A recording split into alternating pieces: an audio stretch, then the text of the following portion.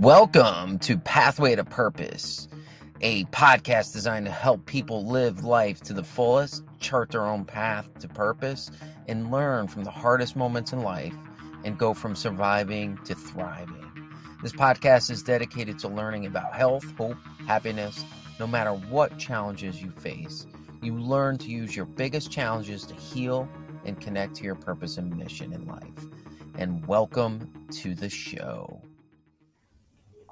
All right. Welcome to the show. I am honored to have Stephen G. Post, Ph.D. He's an internationally recognized for his work with deeply forgetful people, their families, and allied organizations. His book, The Moral Challenge of Alzheimer's Disease, Ethical Issues from Diagnosis to Dying, was designated a medical classic of the century by the British Medical Journal.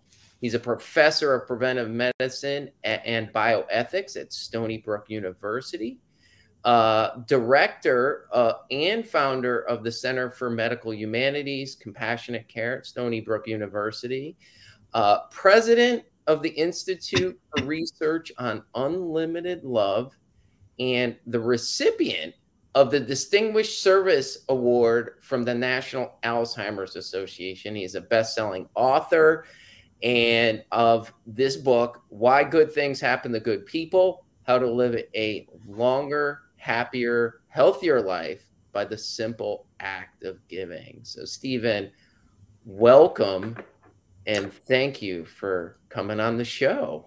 Well, you're welcome, Todd. It's nice to meet you. I'm looking forward to our conversation. Yeah, for sure. So tell me, just share with the audience a little bit about you. Like, how did you get involved in all of this work that you've done? Was there something like as a kid, as a teen, or through your adult? Tell me a little bit about how this became a driving passion in your world. Oh, that's rather easy. I grew up on a lonely street along the South Shore of Long Island. And there were no neighbors to speak of and no other kids around other than my brother and sister, but they were older and they just played with one another. So my mother, when I was 4 or 5 years old, would say, Stevie, why don't you go down the street and see if you can find somebody to help? So I would go down Oak Neck Lane with my wagon, and I met Mr. and Mrs. Muller. And Mr. Muller had retired. He was a wonderful old guy. He was a good carpenter. So he engaged me in construction, if you will, around his house. And we would make signs with burned into them poems from Robert Frost, or maybe a few lines from scripture or whatever. And then we would varnish it and we would nail it onto the trees. So we had a real wonderful little forest there of wisdom. And he would give me a nickel every time I helped him with something. And he said, you should save your nickels for college, which was good advice. And so I always noticed when I came back home from Mr. Muller's place, his wife, by the way, made great clam chowder. I always felt elevated. I guess nowadays we call that the so-called helper's high, but there is something engaging and liberating about contributing to the lives of others. And that's what I experienced as a kid, and more or less just imbibed that over the course of my life, never expecting that it would carry on into an institute that studies kindness and giving and generosity and so forth. But that's how it happened. That's the journey. Wow, that's pretty amazing. That's pretty amazing. I can remember doing stuff like that and feeling good. You know, I'm a nurse as well, and there's something about giving that you, like you mentioned, you get that kind of giver's high for sure, right? Yeah, I call it the give and glow. The give and what? What was that? Give and glow. I love that. I don't like to say giver's glow because givers is too sort of politically loaded from so forth, but give and glow is really what it is, and I think it's very important uh, to give kindly. So not just to be going through the motions and getting routinized, but to actually have some soul in the game, some Yeah, can you kindness, some expound upon compassion. that? Because I was thinking that, like, a lot of times we often give, and is there some kind of thought that we might receive as a result? Does that enter the subconscious mind as we give? Like, tell me a little bit more about that. Well, I think that ideally, um, when we give from kindness, our emotions are centered in a really wonderful place. And our Mhm. mind is simply not thinking in terms of reciprocity. Although I must add very quickly, Todd, that um, a word of thanks is often much appreciated. I think that gratitude uh, is important, but in terms of pay it back, that becomes very insignificant when you're in the right place spiritually and emotionally. I would also say that in our culture, well, I'll tell you a little story. Sure. Uh, so we'd done a paper on widows and widowers who were happily married for many years. That's happily is important. And now they're actually experiencing grief and bereavement because of the loss of their loved one. So, what we found out is that the ones who can self report actions of kind giving in their neighborhood, through their neighborhood organizations, through their community of faith or spirituality, or whatever it might be, through the hospital volunteering, people who can self report that, we're getting through the period of grief and bereavement more quickly Well, and also in a more enduring fashion. So I got a phone call from an organization in New York of widows and widowers New York, and they were having their annual meeting in one of those big hotels in the middle of Manhattan. So I went in there and I gave this plenary address about the inner benefits of giving. And I talked about all of the science that we have now, um, the release of endorphins, happiness chemicals, and a whole lot of other things, um, and the benefits of getting the mind off the problems of the self and its difficulties, and just kind of starting over through generosity can be very refreshing and emotionally reviving. And it can contribute, all of this can contribute to happiness and health. Um, and then there was a guy in the back. We had a time for Q&A, and he was really frantically waving his hands. mm. And he said, "Hey, buddy, I don't care what you say. I don't do nothing for nothing." I'm not claiming that New Yorkers necessarily would agree with that. Actually, New Yorkers are pretty generous if you look at the surveys. Um, it's just that they're a little bit frightened of who their neighbor might actually be. They don't have the sort of groundedness in community like you do living by the lake. So there's that little bit of anxiety that kind of inhibits them. But in general, they're very generous. But this guy, he was part of this ideology that's very very Americanist in some sectors. I don't do nothing for nothing. And even if you could explain to him until the cows come home about all the internal emotional and health benefits of getting away from self, of contributing to the lives of others, he would still say, not good enough for me because I need to know what I'm getting back externally for it. And that's a hindrance. One of the people I knew with Alzheimer's disease in Cleveland, I was in Cleveland for 20 years. He had a reputation for being pretty dastardly and self-centered. He was diagnosed with probable dementia, and lo and behold, he became very disinhibited in his kindness.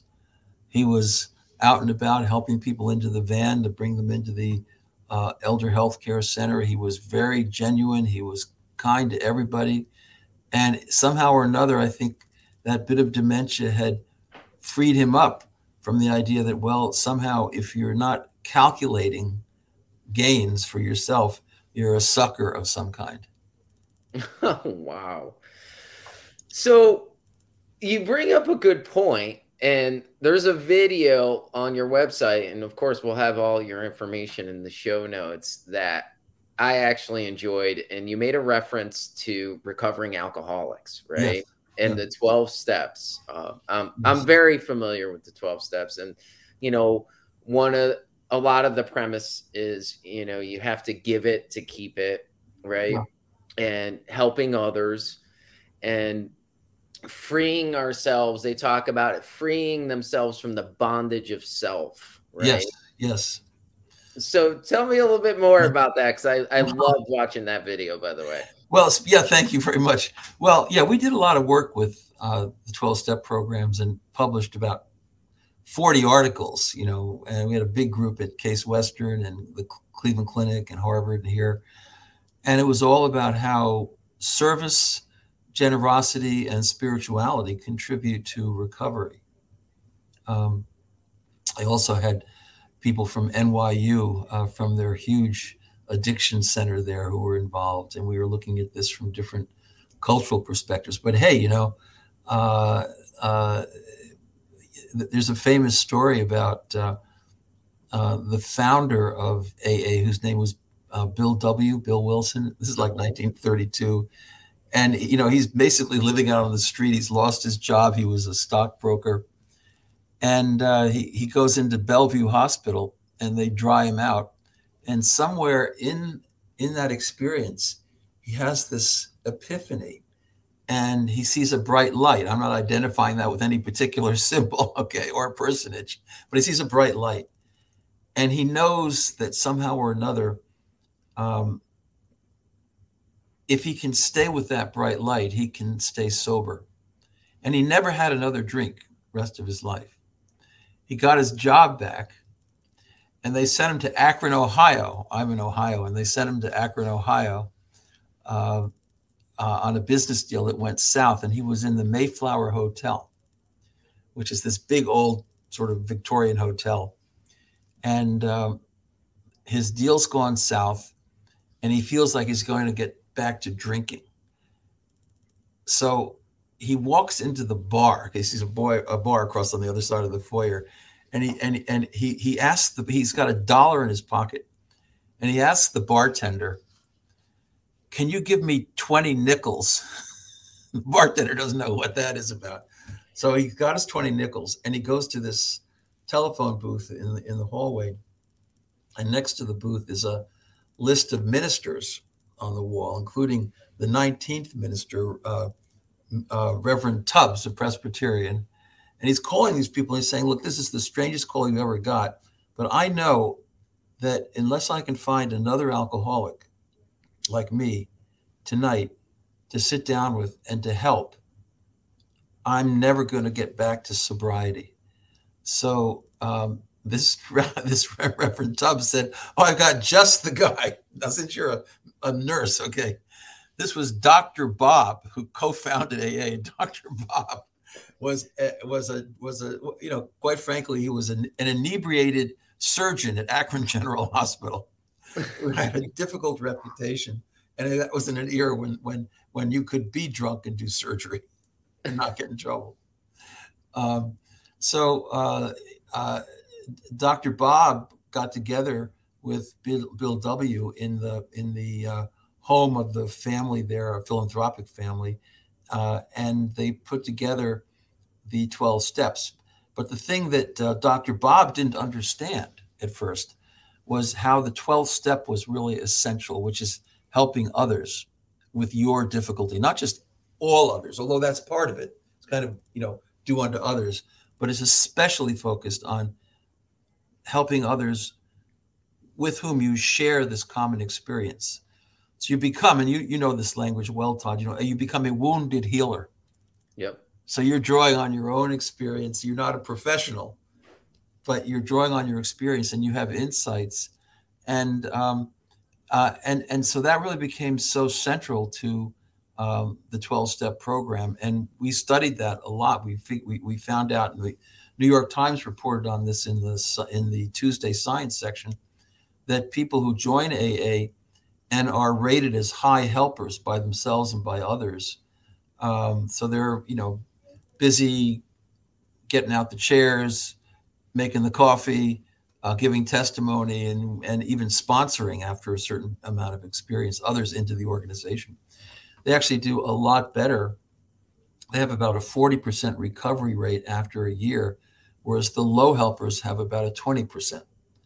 So you double the likelihood of recovering over a 1 year period in that kind of a program if you're busy helping others. And there's a lot of other evidence to support that. So we were working mainly with adolescents in Ohio who'd been referred to a special recovery program by the court system. And part of that program involved going to a teen AA. And we found incredible results as in that study, which became really quite well known. And now at children's hospitals around the country, based on that work, when you have kids who are both, we worked with NA too, Narcotics Anonymous.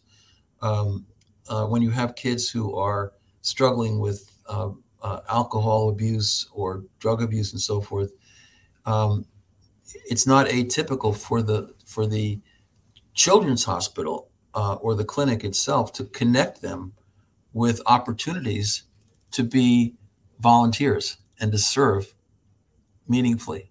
And that seems to be helpful. So we're sort of trying to invert all this sort of desperate loneliness, this isolation, this crazy loss of community, people desperate for meaning, running on empty. Kids, they need community, and they've lost a lot of community. So by making that part of a therapy, you can benefit them. Wow, that's awesome. I'm a huge believer in community support groups, and helping different organizations or whatever kind of ailment or thing you're trying to work on. You brought up a great point, like with AA, helping another alcoholic, and the 12 steps have been like adapted for almost like for a lot of different things. Yeah. So there Yeah. must be some validity for sure in that, right? Yeah, well, they have a lot of ancient. Well, it's as old as the Golden Rule. I mean, you read the Upanishads if you're a Hindu, and the first thing you come up with is the positive version of the Golden Rule, which is not the negative version. Doesn't require much. Do not do unto others what you would not have them do. That means you can go home tonight, Todd, and if you haven't elbowed some innocent person in the ribs, you can feel pretty good about your life. But that's not requiring a lot. But the positive version, do unto others. That's requiring us to use our moral imagination and our creativity and our energy. And that's really, really beneficial. The other thing about the 12 steps, I mean, humility is key, right? So, Bill W. thought that there was a lot of self-inflation in his own experience. Now, not everybody has that experience, and there may be gender differences, but he felt that as a guy in the early 1930s, he was completely full of himself. And he needed, first of all, to be humble and to say, I don't have an answer to this, right? Mm-hmm. And then to rely on, quote, a higher power, which could be the group itself. But then a really key thing is the fourth step, which is where you make apologies. So one of the things about AA is that, and there have been studies on this, that a lot of people really blame somebody else for something that happened 8 or 10 or 20 or 30 years ago. And it has never occurred to them that maybe they could have said something a little differently, or maybe handled it a little better, and it might not have been all that bad, right? So fourth stepping, you sit down with your sponsor, the person who's supporting you, your sort of special mentor in AA, and you write a few paragraphs. You meditate, and you write a few paragraphs mindfully about how you could have handled things differently, and that lets people stop just blaming others for all their problems, right? I mean, I could blame people for all my problems till the cows come home. I bet you could too. Absolutely. But Absolutely. when you own up to that, it's a very, very profound experience, and it involves also forgiveness, which is a hot topic in positive psychology, and just getting beyond that downward vortex of negativity and rumination and hostility and bitterness. Because when you are in that vortex, this is the key thing that AA really got ahead of its time. When you're in that negative vortex, you're stressed out, right? I mean, those are destructive emotions, and you're going to be pumping out a lot of stress hormones, and that's going to be converting metabolites into fatty acids. You're going to have vascular issues.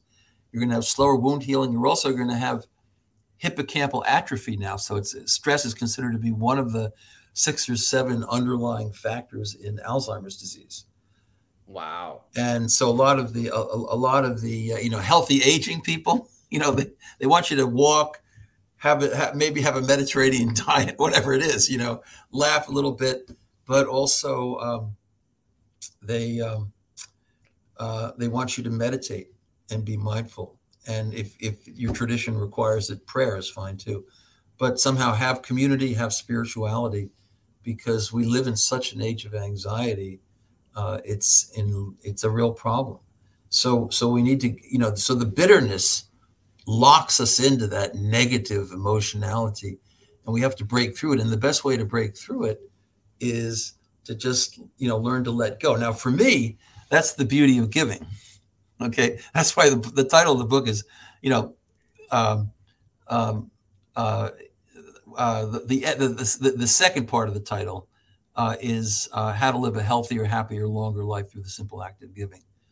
So that's why good things happen to good people is the main title. But the point is that we have a lot of cases in that book of people who have really suffered in life and been through some shocking hardships. And the best way to get through that, they have found, the best way to be resilient is to be a giver. Man, there's so much to unpack with what you just said, Steve. So I'm really well versed in the 12 steps AA upbringing, alcoholic home, myself partook in drinking in college and all of that stuff. So I had to really change my community, my environment as I was growing up if I wanted to change my life. So I really entered that world and looking at doing the moral inventory, looking at the exact natures of our wrongs, which is humbling, and then making amends, and all of those things are super, super powerful. But the one thing that you mentioned here is there's the big talk about forgiveness, right? And you mentioned it in your book, and I wanna pull an excerpt from this. It says, you write in here, and I recommend anyone get this book. It's really awesome. I was like really just kind of floored by a lot of the data in here and a lot of the points. So going to the book, it says giving to others helps us forgive ourselves for our own mistake, which is the key to a sense of well-being. Tell me a little bit about your own mistake and the forgiving part of that. Like that hit me like a rock for sure. Yeah. Well, to quote MLK, those who make no mistakes make nothing. Okay. And I'll tell you, teaching in a medical school for, going on 40 years now, Chicago, Ann Arbor, Michigan, Case for 20 years, and here for 14. Nurses and physicians make errors.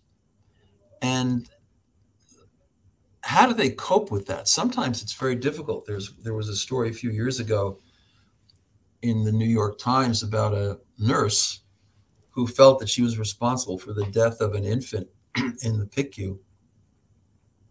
She had no community to debrief with, to share with, and she actually killed herself. And that was very sad. And I remember a case, not here, of a resident, a medical resident, who uh, just missed a diagnosis that was perfectly obvious, a diagnosis of a pulmonary embolism. But he just hadn't taken the time to stop, look, and listen to the patient. Okay, he'd been reading the data that came out of the computer down the hallway. So he had a little factoid, but he hadn't actually encountered the patient. And so he came back the next morning and she had died of a pulmonary embolism. And he wanted to quit medicine. This is a really great young guy. And so we had a little powwow with some individuals who were fairly seasoned. And first thing I said to him, we listened, of course, for quite a while. But then I said, you're going to make mistakes. Those who make no mistakes make nothing. And we talked about that for a while. And it really helped him to think that he doesn't have to be perfect. Because, in AA, perfectionism is not welcome. It's the spirituality of imperfection. And so, what he found, I know, is that by getting back into practicing with a special kind of kindness in his heart and really trying to be empathic and an attentive listener and also humble. There's, humility is like, there's no kindness without humility. That's the AA thing, is that if you're not, if the opposite of humility is you puff yourself up, you fill the whole room up with me, myself, and I. So there's no room for the other, right? Right. And so that really, by focusing not on his own error, but on what he could do to help others, with the passing of time, he got past this and is practicing medicine very successfully now. But that's the whole thing, is that, you have to expand the canvas. Okay, you're gonna love this story.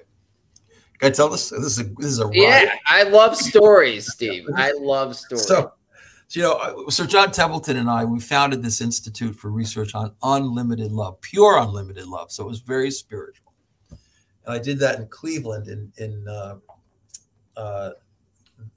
year 2001. It's still going strong. It's not the same as I do in the medical school, but it's a separate entity. And so lo and behold, there was a lot of press coverage. I even did a daily show. John Oliver did a whole program, basically, because he didn't believe in unlimited love. So he was like completely shocked. It was a riot. And so I get to Stony Brook, and it's 2008. I've been 20 years in Shaker Heights, Ohio, a inner ring suburb of Cleveland. That's where we raised our kids and stuff. And here I am, and I've got to be successful here, and they're investing a lot. So it's raining like hell one night. The first night we got into Long Island, over the George Washington Bridge, into Stony Brook to the Three Village Inn, which is right along the North Shore, probably looks out over Bridgeport. Mm-hmm. And it was raining like crazy, and the lightning was so bright, and the thunder was so loud. And then my son, who at that time was about 12, and my wife, they realized, as they looked at the mildew, they realized we're not in Ohio anymore. And I got to tell you, man, that was the worst night of my life as a husband and a dad. And there was nothing I could do. So after about a half an hour of just listening and being mindful, I said, I have no solution to this. We're here, but let me go out and get a pizza. So I drove out in the Toyota on 25A, and I went to Little Joe's Pizzeria in Setauket and Port Jeff, actually. And it was raining like crazy. And I walked into this pizza place, and in the foyer, there were two newspapers on the stand. One of them was the Three Village Herald, which is a little newspaper I'd never heard of. It's all over the north coast of the North Shore of Long Island, from like Orient Point all the way into, Manhattan practically. There was only one caption, one big headline on the front page. Unlimited love comes to Stony Brook. And this cub reporter, I still have an email from her on my wall right here. Yeah. It was so memorable. She had interviewed the dean of the medical school, who was a pediatric trauma surgeon, good guy, and he said, "Well, we're hiring him to teach medical humanities, compassionate care, bioethics. We don't know too much about the unlimited love stuff, but that's okay. There'll be boundaries." And then they interviewed my department chair. She said roughly the same thing. So immediately I knew these were pretty tolerant people. and so the next morning I called the president of the university who wanted to hire me, Shirley Kenny. And I said, "Shirley, did you read that article in the Three Village Herald?" And she said, "Yeah, I did." I said, "What'd you think of it?" She said, "Well, I'm not sure, but I did get some phone calls." I said, "Who gave you calls?" She said, "I got calls from emeritus professors, and they were mostly male." And then I said, "What did they ask you?" She said, "What kind of love are we talking about?" And then the next day, I was first day at work. I'm coming up the escalator in the middle of the medical school, and there's this really nice guy, Moshe, and he sort of sounds Eastern European. He looks a little bit like Mr. Clean. He's wearing he's got his arms crossed, and he kind of looks down at me, and I think, who is this guy? And I asked him, "Sir, do I know you?" And he said, "Are you Dr. Post?" And I said, "Yes, sir." And then he said, I'm sure having read the article, "Are you going to save us?" And so this is like a nationally known biologist. And I said, "Well, I'm not sure about that, but I'm happy to meet you." And then we had a conversation. He happened to be a clarinetist and he was a violinist, actually. So we had a nice conversation, and I see him around, and we're good. But that was an interesting moment. And the point is that you have to expand the canvas. Sometimes moments happen in life, Todd, and for all your listeners, mud hits the floor like a Jackson Pollock painting. Yeah. I could use another metaphor, but I won't. But Yeah. the mud hits the floor, and it doesn't look like much. But by the time he's done meditating and covering it up with all these really vibrant lines, it's in the museum, and it really is a work of beauty. So the thing about life and giving is that giving is the way you expand the canvas. So that was a difficult beginning. And the other thing was that the president of this university coaxed me out of Cleveland, because she said, "Governor Elliot Spitzer is going to be very helpful to you. He wants you to develop your program across all the medical schools in New York." And that same evening in the pizzeria, the other paper on the rack was the New York Post. The front page was "Governor No More." And there was a picture of Elliot Spitzer in his socks and his underwear. Oh. And you know what happened with it? It said "Governor No More." So I said to Shirley, I said, "I don't think I'm going to get that much help from Governor Spitzer." She said, "No." But you didn't come soon enough, right? Didn't come soon enough. So you're always having to expand the canvas. And the only way to expand the canvas is through kind giving. And if you just do that and have confidence that with time things will heal, and by giving, you've got your mind on other people and on what you can do for other people. When you fulfill that kind of mindset, then you get freed up from the challenges and the negativities, and you can be much more resilient. So you mentioned kind giving, right? Specifically, versus giving to get something back. Is that kind of what you mean about that? Well, not quite. I mean, you could give and have no consciousness of payback. Mm-hmm. But, it's like, well, you're a nurse. I mean, in the health professions, a lot of people get into them and they really want to be kind. Simple kindness. They want to have a gentle curiosity about the patient's background and their narrative, narrative medicine and all that kind of stuff. They want they want to treat the patient as a person and not just as a biological specimen, if you will. And they're very sincere about that. But then what happens is the healthcare system itself, depending on where you are, sometimes it just drains that out of you. Yeah. And it's, the end of the day, and you just don't have it within your soul to be the kind of practitioner that you really want to be. And that's a kind of a marker of potential burnout. So you need to be stepping back and gathering yourself and forming community. We have Schwartz rounds here, which I direct, where people from all these professions come together and they talk about the challenges of caregiving and what the obstacles are, and how sometimes they've been out in the parking lot in the evening at their steering wheel crying because of X, Y, or Z. So we bring people together to form a community and galvanize their commitment to empathic care. But that's the battle. The battle is, how can people still find meaning and not just be going through the motions? And so you can just be going through the motions and it's so empty. You may not be thinking about reciprocity at all. But if you're just going through the motions, it's not going to last. If you're just going through the motions. Gotcha. Yeah.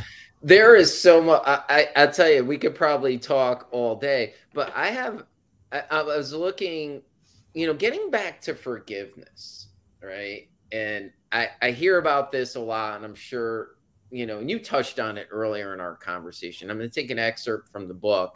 It says, forgiveness is a challenging form of love. When we've been harmed, and sometimes so deeply, it can feel nearly impossible to let go of outrage, anger, and grief. Vengefulness is enticing. There is almost a lust to eradicate those who have transgressed against us. Grudge matches are notorious between families, clans, and countries. This natural tendency is seductive, but we end up reliving the original harm 1,000 times.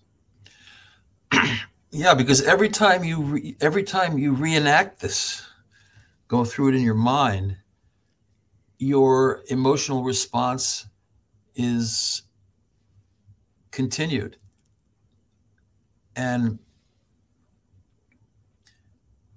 there is a real strong human tendency to eliminate one's adversaries and those who have done damage. Most people in their life at some point or another have been bullied or picked on, or they've been betrayed. Human nature is not one-sided. There's a wonderful side of the Buddhists will tell you this. There's a wonderful side of human nature full of compassion and kindness and joy and mirth and so forth.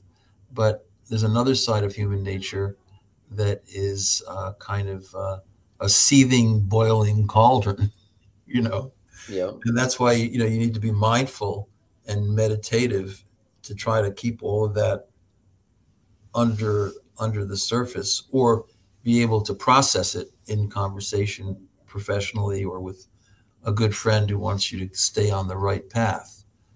But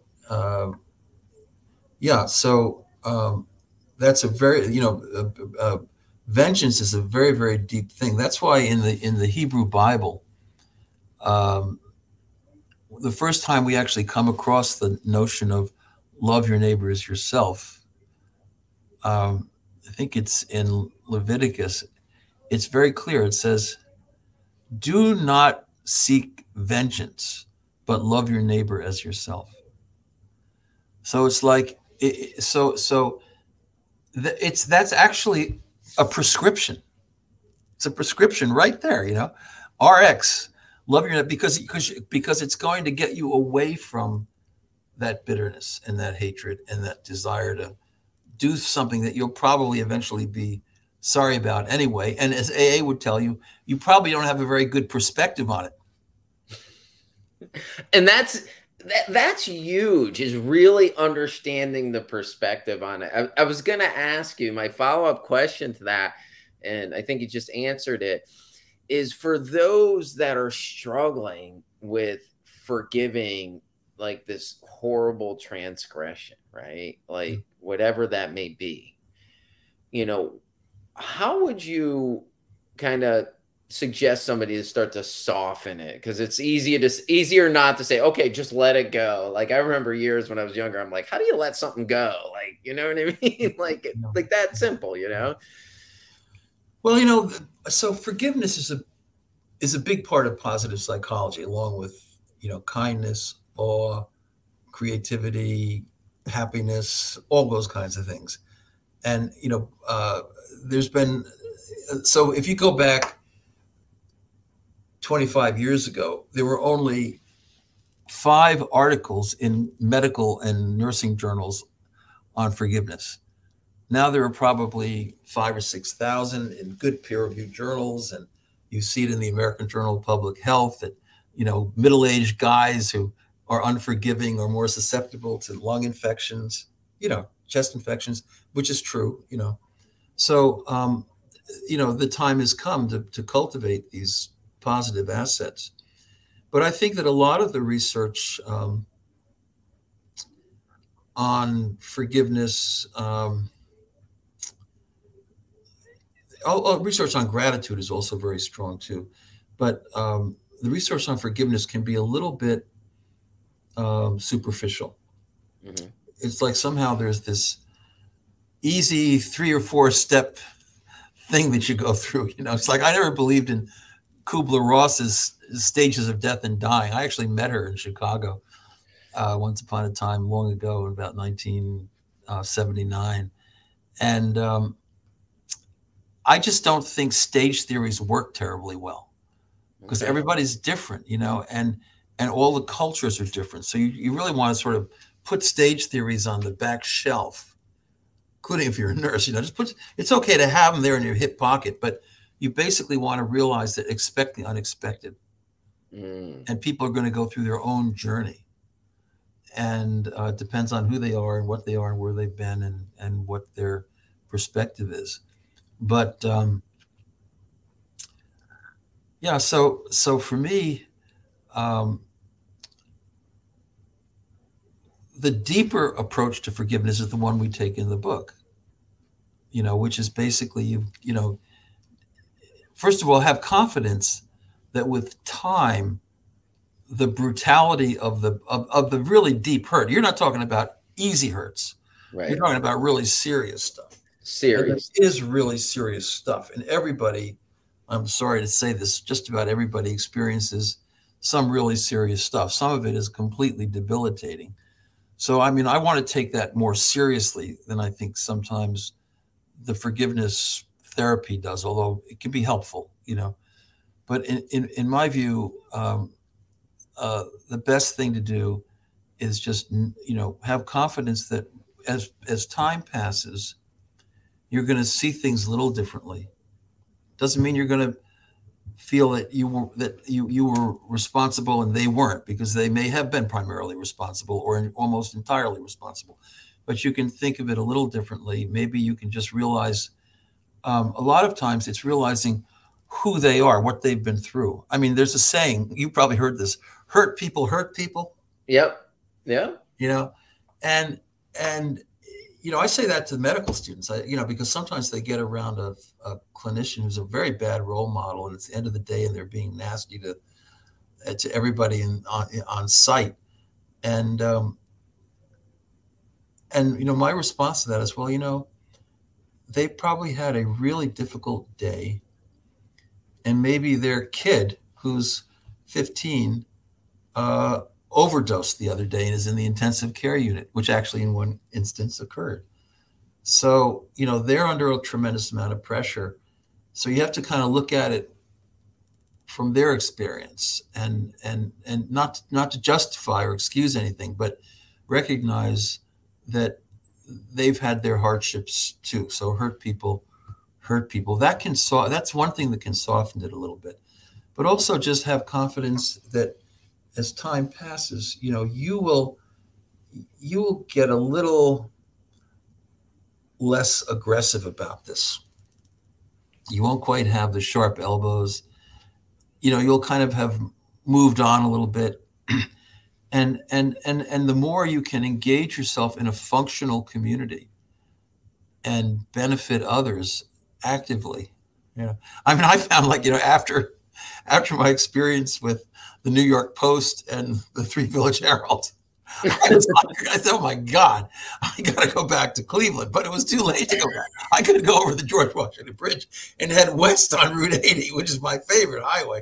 I mean, how was I going to do that? I was already here. I'd quit my job at Case Western Med, and here I was, So what was I going to do?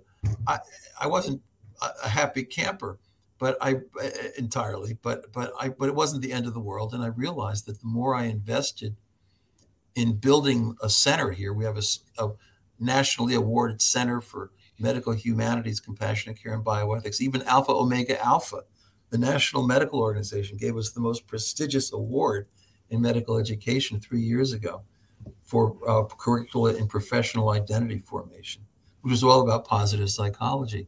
So I really threw myself into things. And my wife, she got a job in the grade school across the street just as a assistant in the first grade, and she loved doing that in Ohio.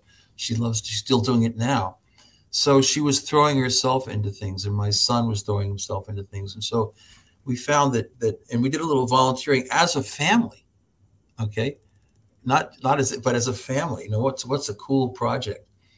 And so if you can keep your mind off the self and the problems of the self and the resentments of the self, and be excited about what you're doing for others, have confidence that time will pass, and also that you will, even if it was an absolutely horrific, egregious thing that happened to you, you'll gain perspective. Just even if it's just philosophical perspective on suffering in life, you'll gain perspective. I love that, because I find time, also certain experiences in life, some of our biggest challenges I found, wind up being our greatest gifts. Yes. Yeah. And here's a sidebar, right? When you go back to Ohio, are they like, oh, you're a New Yorker now?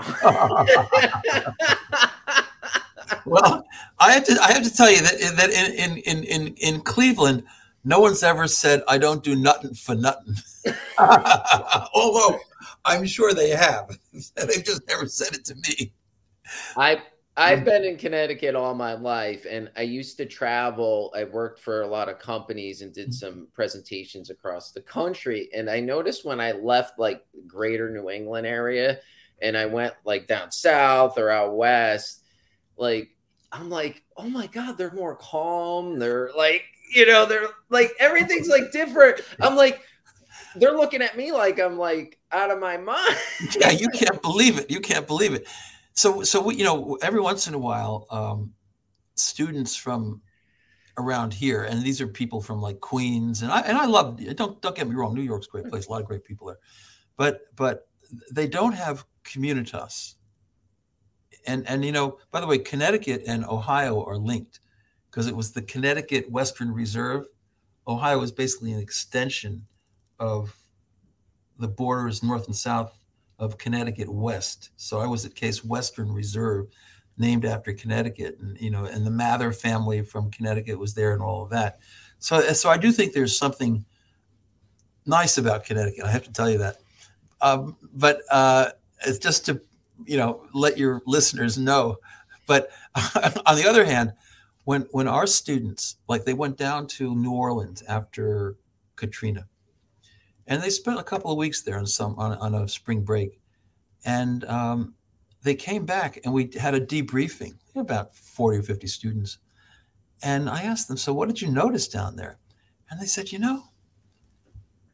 people were gently curious about one another. They'd never seen anything like it.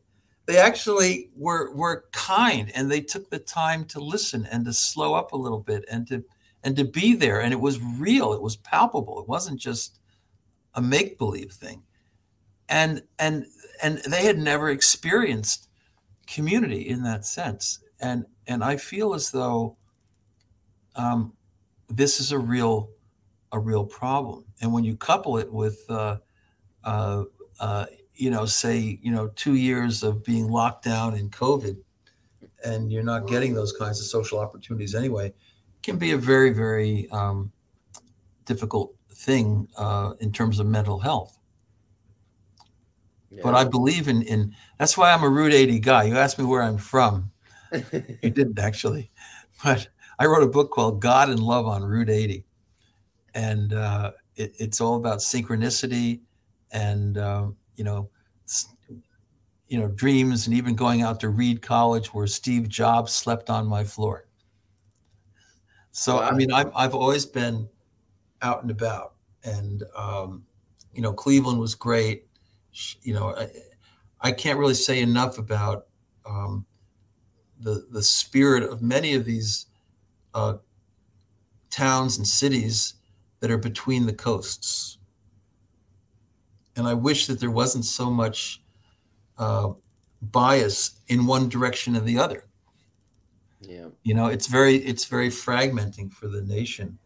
And I'm an honest believer in the American family as a whole. I think we can have a community, and I'm saddened that sometimes the acrimony gets so out of control. Uh, but I think we can get through this. I think so too, especially with a lot of the work you're doing. The one area I wanted to touch, we haven't even touched yet, Yeah, and you mentioned it, was gratitude. yeah. Yeah. And I'll tell you, other than kindness, I think gratitude is the core, Hmm. because kindness is an everyday thing. You don't have to be reading German about empathy. you know, Long sentences that go on for a whole page is crazy. Yep. Just to understand what empathy, and all the details of empathic interaction, and reflecting back, and this and that. People say, "Hey, kid, be a little kinder." You kind of know what that means, right? Yep. Yeah. And it's a lot easier, and you can be kind. It doesn't take a lot to be kind. I mean, during I was in this place every day during all the pandemic period, and I made a point of there were some nurses. Okay, there were some nurses. They had been reassigned to sort of take temperatures as folks came in the building, Yep. and they were at the end of this long hallway out back from the garage. And they just, as the day wore on, they looked so isolated and so lonely, and so sad. And so I made a point of going down there from my office at least once or twice a day and telling them dad jokes. Like I would. These are just, one was African American, another one was Hispanic, and someone was white. And I would say, oh, this was one that went well. What did the fish say when it swam into the wall? Damn, or things along those lines. Because one of the chapters in the book, in Why Good Things Happen, is on humor and laughter, and you can change people's whole disposition, their whole attitudes toward life in a millisecond. We use that word, millisecond, Yep. just by laughter. And so I made a point of going up and down the escalators a couple of times a day and just telling medical students these silly jokes. Nothing embarrasses me. My wife will say that. Um, but that's important. So kindness doesn't take a lot. It doesn't take an in-depth knowledge. It just says, look, I'm going to pay a little attention. I'm going to hold the door open for you. I'm going to speak a little bit with you instead of just walking by. And it's not depth. It's not therapeutic, but just everyday kindness. Just having a gentle curiosity about the people around you in your office or in your family. Yep. That's really key. And the other positive emotion that's very easy to understand is gratitude. You know, so you would not necessarily know this, but I helped Sir John Templeton uh, uh, get going in positive psychology. I was there when he was introduced to Marty Seligman in 1998 at the Marriott Hotel in Philadelphia on Market Street and Broad. And, Sir John had written a book called The Laws of Life, sort of wisdom stuff, kindness, generosity, forgiveness, creativity, love, and so forth. And he wanted a good scientist who could work with him on these things. And so I had known Seligman a little bit. And Seligman was famous for learned helplessness Oh, in dogs. Like if you beat up a dog enough, at some point it's no longer going to get up off the floor.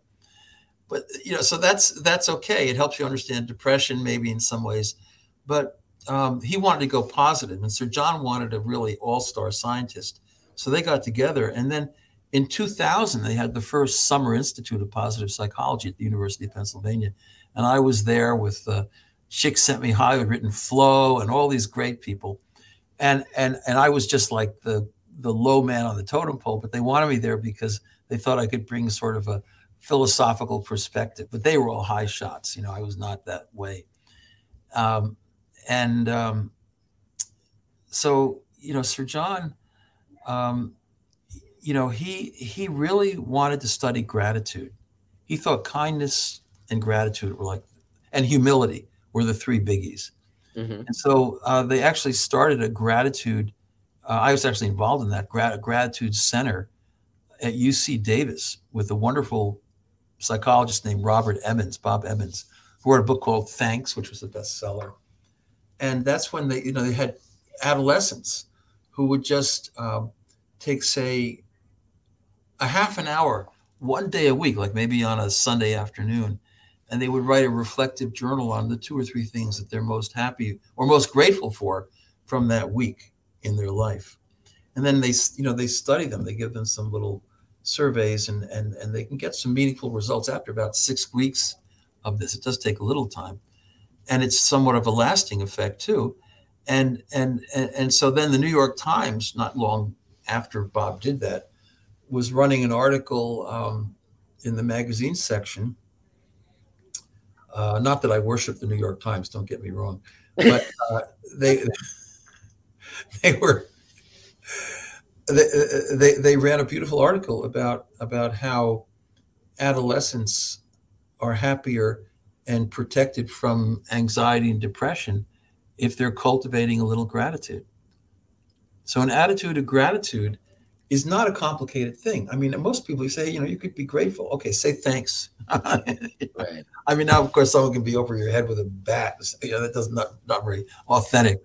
But we need to get back into the basics of thank you, you're welcome. Just simple expressions of gratitude would go a long way to elevating the texture of our culture right now.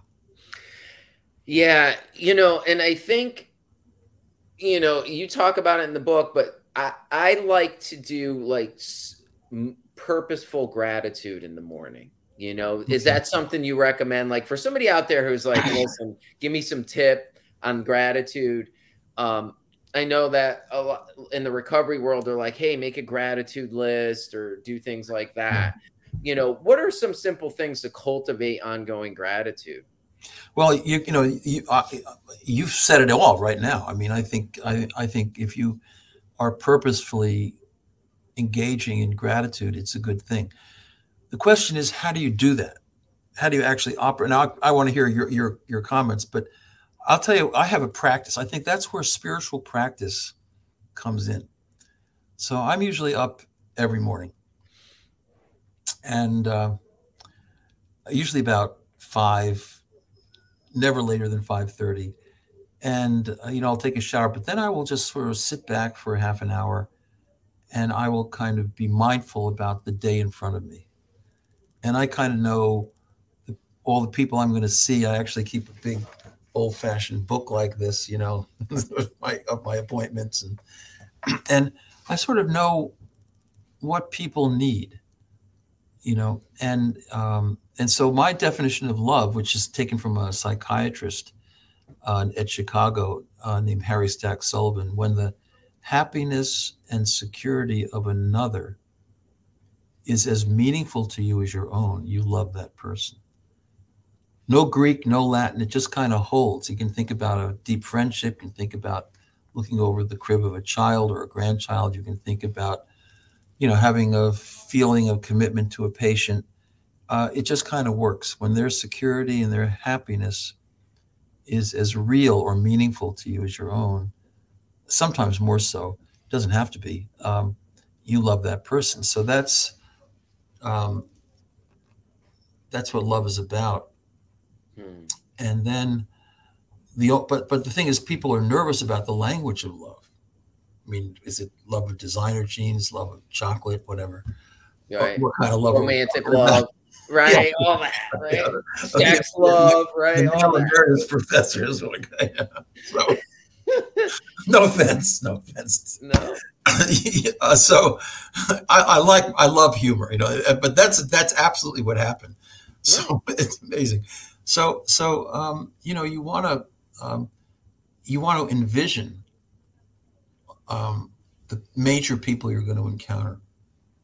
Um, so like I knew I was going to see people at 8 o'clock this morning, and I knew that one of them um, has lost a loved one, so they need some compassion, and I need to approach them with a kind of openness and then ask them how they're handling it and invite them. That's an expression of love. So compassion, we're comfortable with. That's an expression of love. Forgiveness is an expression of love, right? Um, all those mirth can be an expression of love. When I'm going down telling dad jokes to the nurses on the floors, that's an expression of love. Creativity. I mean, I may know I'm going to run into somebody who's having a really hard time with a creative project, and I'm going to help them maybe through their problems with it. There can be a lot of things that we do that are expressions of love, including loyalty. Right. So I'm a big believer in loyalty. I've been married 40 years, uh, and and not to compare myself with anyone else, and I don't. And I think there can be good reasons not to continue with a relationship, but I'm sort of a stickler on trying to be loyal, sticking with people because it's like the AA thing. We're all imperfect, and if you stop a relationship because somebody has flaws that you find uh, no longer tolerable, just take a look at yourself. I Yeah. mean, that's the bottom line. Yeah. And so the spirituality of imperfection, and acceptance and tolerance, that's part of love too. And the pursuit of justice. Martin Luther King wrote about the love that does justice. And as a nurse or as a healthcare professional, when you're committed, let's say geriatrically, you're a geriatric nurse, you're committed to the well-being of these individuals, and you can be empathic and compassionate, which is, again, those are expressions of love. But if they can't get the medicine that they need for less than $15 billion, Right. and some pharmaceutical guy just built a mansion that's worth $20 billion on the coast of uh, Lyme or whatever. Right. Uh, you know, I mean, you at least want to be an advocate. You want to write a letter of advocacy to the pharma company and say, we really do think this is an essential drug for this patient, or something. We teach our students to do that. So at a certain point, unless you advocate, unless you're a bit of a justice seeker, you really can't love adequately. So there's a lot of different expressions of love that people are Hmm. more comfortable with. Um, and kindness is a care. Just being a care. I mean, nurses are caregivers. Care is a particular expression of love. It's not quite compassion, because compassion responds to suffering, but just being caring to people in a generous and genuine way. That's an expression of love. So love does make the world go round. It's just that people get a little antsy when they hear the term. It's funny that you mentioned it because when I was reading your book, I was looking at it. I'm like, oh, Yeah. and you start to get this feeling about love. I'm like, oh, all right, all right. But I'm going to share a little bit about my story just to kind of Yeah. illustrate some of your points. So about 2 years ago, it's a little over 2 years ago, out of nowhere, I was diagnosed with a brain tumor. I went to a small community hospital. Um, just kind of random stuff. I was working with a patient, had some vision thing, and my doctor was like, my primary is like, you should come and see me. And of course, we're busy. You don't think anything's wrong. So he talked to me a little bit. He said, we'll do a carotid ultrasound and all that. That's the way the insurance will pay for it. So if something happens, he goes, just go to the emergency room, something weird. And I had some friends. I like to do mixed martial arts. It's kind of my little side thing. And I was getting tuned up by a friend who's a chiropractor. And he goes, man, why didn't you go to the ER? So he kept telling me this stuff. And so I wound up going to the ER.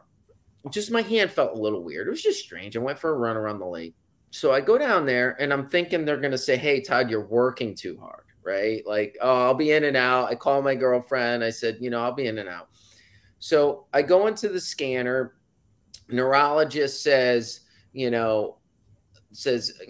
want to add contrast to the scan. I'm like, oh boy, that can't be good. So I get back to the ER bay and the doctor and the nurse walk in and I'm sitting there just like I'm talking to you, and they go, you're not crazy. You got a marble-sized tumor in your head.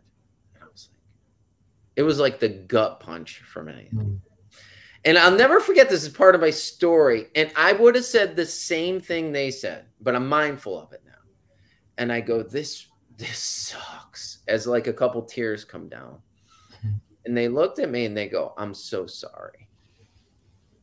And I was like, and I felt like, and then all this stuff happened. Like, you got a neurosurgeon come, you got all this stuff. The thing that mattered the most to me, like, I started to deal with it where like the people that transported me to the tests, they admitted me, or the aide that came in and cleaned my room, or they just talked to me. They're like, wow, you say their story. And that meant a lot. Yeah. Just conversation with somebody, like, and somebody was doing like of course they test me 8 ways to Sunday, and they're like, oh my God, like they started to just ask me questions and hear my story. And it was just this profound experience. Of course, it was crazy. I could go on and on. But the one thing that I asked, which I thought was divinely inspired in my life, was, I'm like, what's God trying to tell me here? Like with this experience, I eat really well. And I do all this stuff. But the one thing that I didn't look at was stress. And hence I named the podcast Survival Mode. I felt like I was living my life in survival mode, like with the foot on the gas and the brake at the same time. And I started to really look at that. And I realized, like, early on, having some trauma and stuff, it created this level of stress in my world. And I really started to deeply look at it. And I wanted to, I noticed this feeling that I got of sharing, not just a brain tumor story, but a lot of different other stories in my life. Right. And I started to bring people onto a podcast. I got the inspiration for the podcast. So how people have overcome some challenges and some of the things they've done.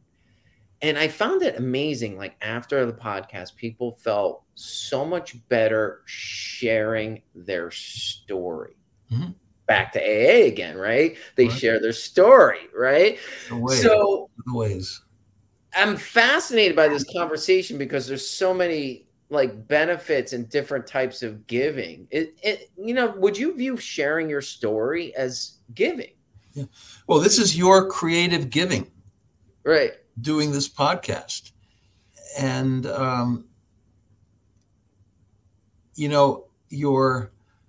your mind is on your audience. You're thinking about questions to ask. You're moving in a wonderfully fertile and creative direction, and fortunately, you've recovered from your challenges, but this is a great way of living, and creativity.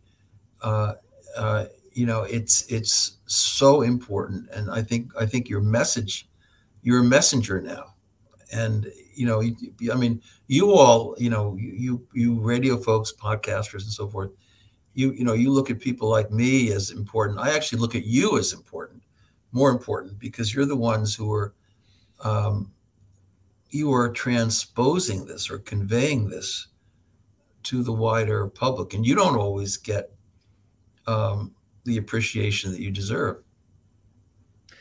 I appreciate it. I haven't really thought of it kind of in that way, but you're right. You're giving, sharing a message, hoping somebody, I do, I hope somebody Mhm. could glean out of your conversation today something that will change their life, make their life a little better, and start to become happy or start to cultivate some of these things that you talked about Yeah. as far as happiness. Hmm. And I think it's great, the work that you've done with this. And I think there's a lot. My question to you, though, there's another question. You mentioned something about gratitude and kids, right? Now we're starting to like I'm starting to date myself, right? I'm getting a little older, right? And you're like, when I was a kid, right? Now I'm starting to notice these kids. Are you starting to study the generations here? Yeah. Um, there's people that are more entitled. I see some of my girlfriend's daughter with some of that, and I was like, you know, are you starting to see that in this, like the effects of it, or are they less apt to be giving? Tell me your experience with this. I'm just Well, curious. it's really hard to make generalizations. Right. I got to tell you that as far as the new medical students, now I've been in medical education for 40 years, and I got to tell you that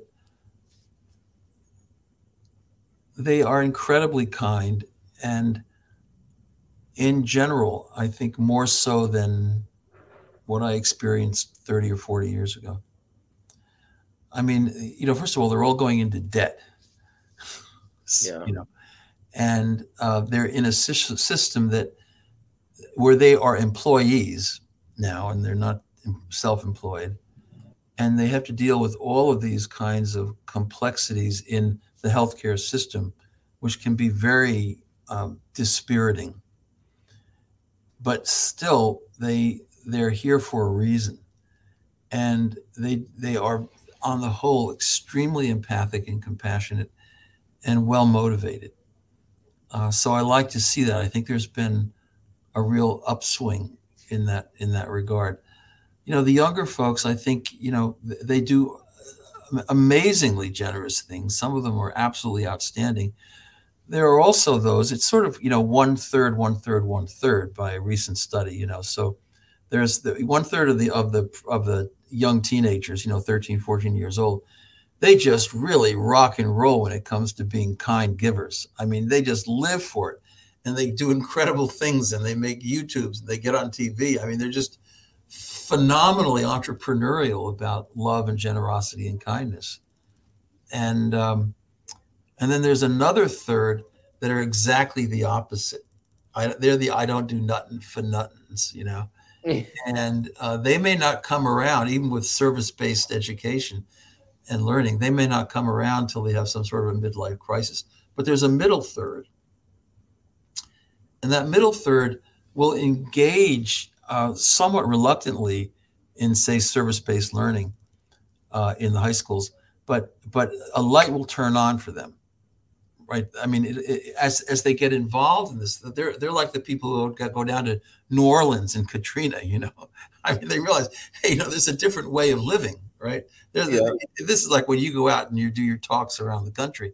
There people live differently, and the light will shine, and they will be surrounded by this warmth that they haven't necessarily experienced before.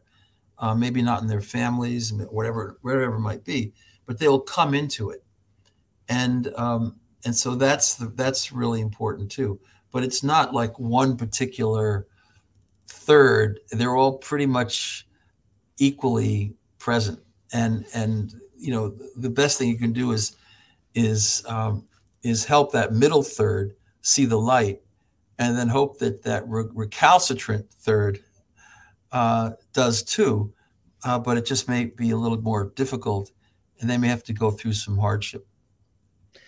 And you mentioned, I was just going to follow up with that hardship, right? Like, you look at one of the things I looked at when I had a brain tumor was like, I could potentially die here, right? Mm-hmm. So I like looked at death, right? I studied it. I started to look at stuff. It was kind of a strange thing I did, but I did because I figured, hey, if I'm gonna look at what could possibly happen. But I was looking at, like, I watched a series on the History Channel, the Bible, and I was on kind of steroids to reduce that, so I had some emotional stuff. But I sat there and I looked. I go, there was a tremendous amount of suffering.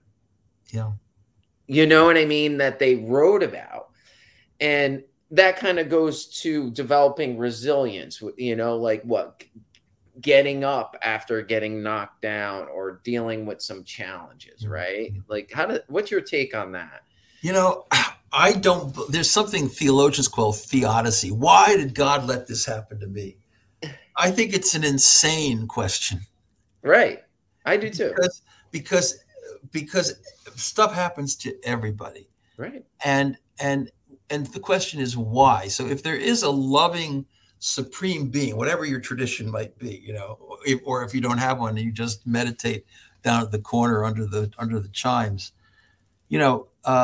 this ultimate reality, we're here in this life, thrown into it. We had no control over where we ended up. We're just placed here, and there's going to be a lot of suffering. Yeah. Just accept it. Yeah. And the only relevant question is, how can I develop through this? Like I got to tell you, this will shock you all you East Coasters. I've never been happy to have left Cleveland. I have a Browns jacket. Okay, everybody else wears it. I have a Browns jacket, but I don't suffer with it in a palpable way every day. But there's a side to me that's where a lot of my closest friends are, where the parents of the kids who are on my son's soccer team, and so forth, my daughter's teams, where they live, and that was our community, that was our home, and so there's a certain amount of suffering that just comes with the reality of living. Even making a move at certain points in your life can be challenging. So suffering, everybody's going to lose. We're all in the process of dying, and you learn that very vividly, and so loss and suffering are there, and what the Buddhists are useful for, I think, is telling us, why do we suffer? So I was actually out in Vancouver, Canada, at the Dalai Lama Center, which is the only North American Dalai Lama Center that's sanctioned by His Holiness, who endorsed my book on Alzheimer's, Dignity for Deeply Forgetful People, which came out about 6 months ago. And Victor Chan, who's like the right-hand guy to His Holiness, I was talking about this and how it was, like just a year or so after we moved, and I was still adjusting, and I was somewhat feeling that I had to reattach to my environment, and I felt separation anxiety and all the things that people talk about. And Victor Chan looked at me and he said, "You are too attached to Cleveland," in a very strict sort of Chinese style. "You're too attached to Cleveland." Yeah. And I realized right there, he wasn't going to put up with my garbage.